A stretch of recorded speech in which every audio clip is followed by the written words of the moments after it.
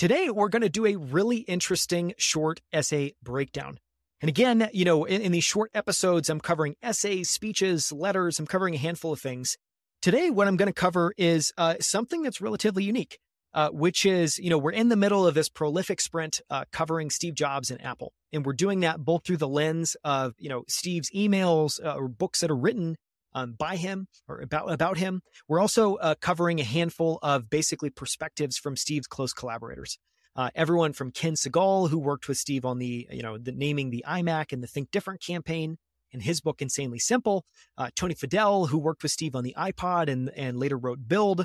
Mike Moritz, Nolan Bushnell, Finding the Next Steve Jobs, where I'm trying to do a very thorough kind of 360-degree look at Steve. And obviously, it'd be really remiss if I didn't cover the perspective of Jony Ive. And, in 2016, Apple published a limited edition anthology chronicling the last 20 years of Apple's designs, simply titled Designed by Apple in California. And at the time, I was very excited about this book. I purchased a copy. Little did I know it was a limited edition. And if you actually go online now, you can't find it unless you go and find someone else's copy. Luckily, I have one. I'll try at the very end to open this up and show you at least a little bit of what it looks like. But there's Jony wrote basically a dedication to Steve as the introduction at the beginning of the book. That's just lovely. And I thought, we have to include this. This has to be one of the short episodes that we do as part of this series. So let me just read you. I'm first going to read you kind of Jony's commentary about this book, and then we'll jump into actually the introduction at the beginning of the book. This is Jony Ive, and I think this is in the press release about the release of this book. The idea of genuinely trying to make something great for humanity was Steve's motivation from the beginning, and it remains both our ideal and our goal as Apple looks to the future. This archive is intended to be a gentle gathering of many of the products the team has designed over the years. We hope it brings some understanding to how and why they exist, while serving as a resource for students of all design disciplines. In the book, just really quickly, it's absolutely massive. This thing's probably 18, 20 inches tall, probably 16 inches wide.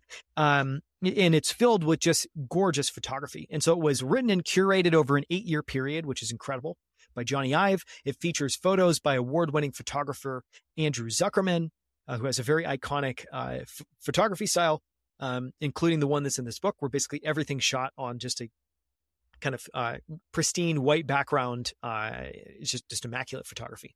All the photos were shot in a deliberately sparse style. It's become the hallmark of Apple's design aesthetic, and there's 450 images inside here.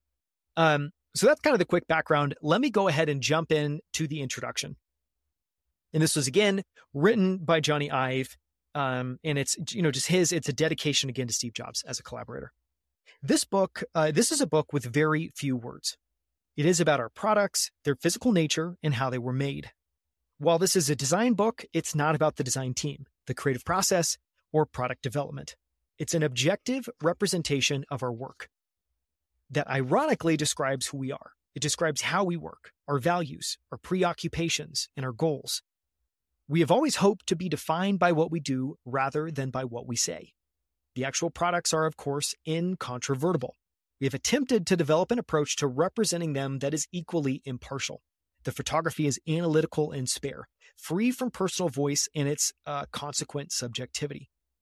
We begin this archive with the translucent iMac of 1998, and we conclude with the Apple Pencil of 2015. We have not included all of our work in the interim, only those products that seem significant, that demonstrate learning, or for which we simply have affection. The decision to stop somewhere, to not include our current work, and to not reveal the design of future products was fantastically hard. Many of us have worked with one another for more than 20 years, and we have learned a lot together. The products in this book are the result of a profoundly close collaboration between many different groups. We behave as one team with a singular goal. How we work enables what we make. Designing and making are inseparable. Seeing something made, you appreciate its nature, understanding the remarkable transformation of anonymous materials into recognizable products. You begin to understand that we don't arbitrarily create form. Fundamental ideas and shapes are derived directly from our knowledge of materials in manufacturing processes, bending a single piece of aluminum to make a stand or cutting a hole to create a handle rather than adding multiple parts. We attempt to develop forms that achieve an integrity between external surfaces and internal components. Look at the first iMac. So much of the form was developed to be coherent and harmonious with the primary internal component, the cathode ray tube. You can see how forms and materials have evolved, driven by display technologies and components, as we have transitioned from spherical cathode ray tubes to flat panel liquid crystal displays. We strive with varying degrees of success to define objects that appear effortless, objects that appear so simple, coherent, and inevitable that there could be no rational alternative. It's just incredible to read these two sentences again. We strive with varying degrees of success to define objects that appear effortless, objects that appear so simple, coherent, and inevitable that there could be no rational alternative. Although we have been doing this for many years, creating something simple never seems to get any easier. Simplicity is not the absence of complexity. Just removing the clutter results in an uncomplicated but meaningless product. I think a product that is truly simple somehow communicates with striking clarity what it is and what it can do. Say that again. I think a product that is truly simple somehow communicates with striking clarity what it is and what it can do. Above all, I've come to feel that human beings sense care in the same way we sense carelessness. I do think we respond, maybe not consciously, to something much bigger than the object. We sense the group of people behind the products, people who do more than make something work, people who sincerely care about the smallest unseen details, as well as the big idea and the primary function. For us, these products and projects have come to mark the passage of time. We cannot look at this archive without remembering the people and stories so essential to each product's creation. I cannot look at it without thinking of Steve Jobs. This book is dedicated to him. This is a body of work that would not exist without Steve. The many thousands of people who work together would never have worked together. These products would never have been designed, never have been made, never have been used. The idea of genuinely trying to make something great for humanity, to make a contribution to culture and to our community, has not been a sentimental afterthought. It has been our fundamental motivation, ideal, and goal. We hope this archive is, as intended, a gentle gathering of some of the products we have designed over the last few years. We hope it brings some understanding to how and why they exist. Absolutely beautiful. That's the introduction to Design by Apple in California. And it's also a dedication of the entire book to Steve. And again, Jony says as much, this is a body of work that would not exist without Steve. The many thousands of people who work together would never have worked together. These products would never have been designed. They would have never been made, and they would have never been used, all without Steve Jobs.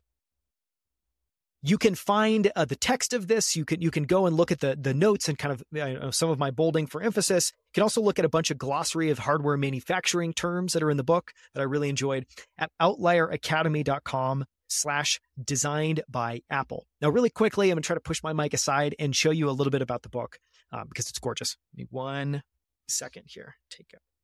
So this, I'll just show you. This really quickly comes with the book, and it's absolutely massive. I have to hold it back here. Comes with the book and includes, a ton of hardware manufacturing tools and technologies that Apple's used over the last 20 years.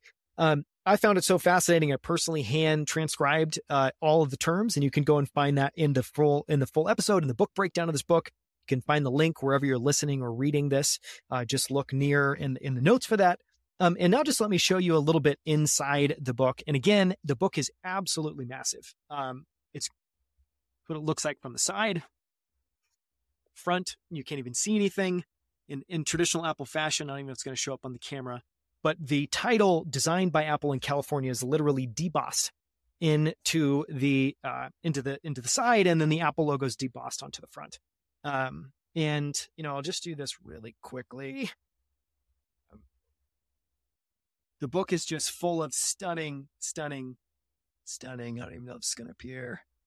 Stunning photography. And you can see, tools that actually feature some of the tools and manufacturing techniques. I don't even know if it's going to work in the book. Well, I'll stop there. But if you can get yourself a copy, if it would be meaningful to you, I would highly recommend it.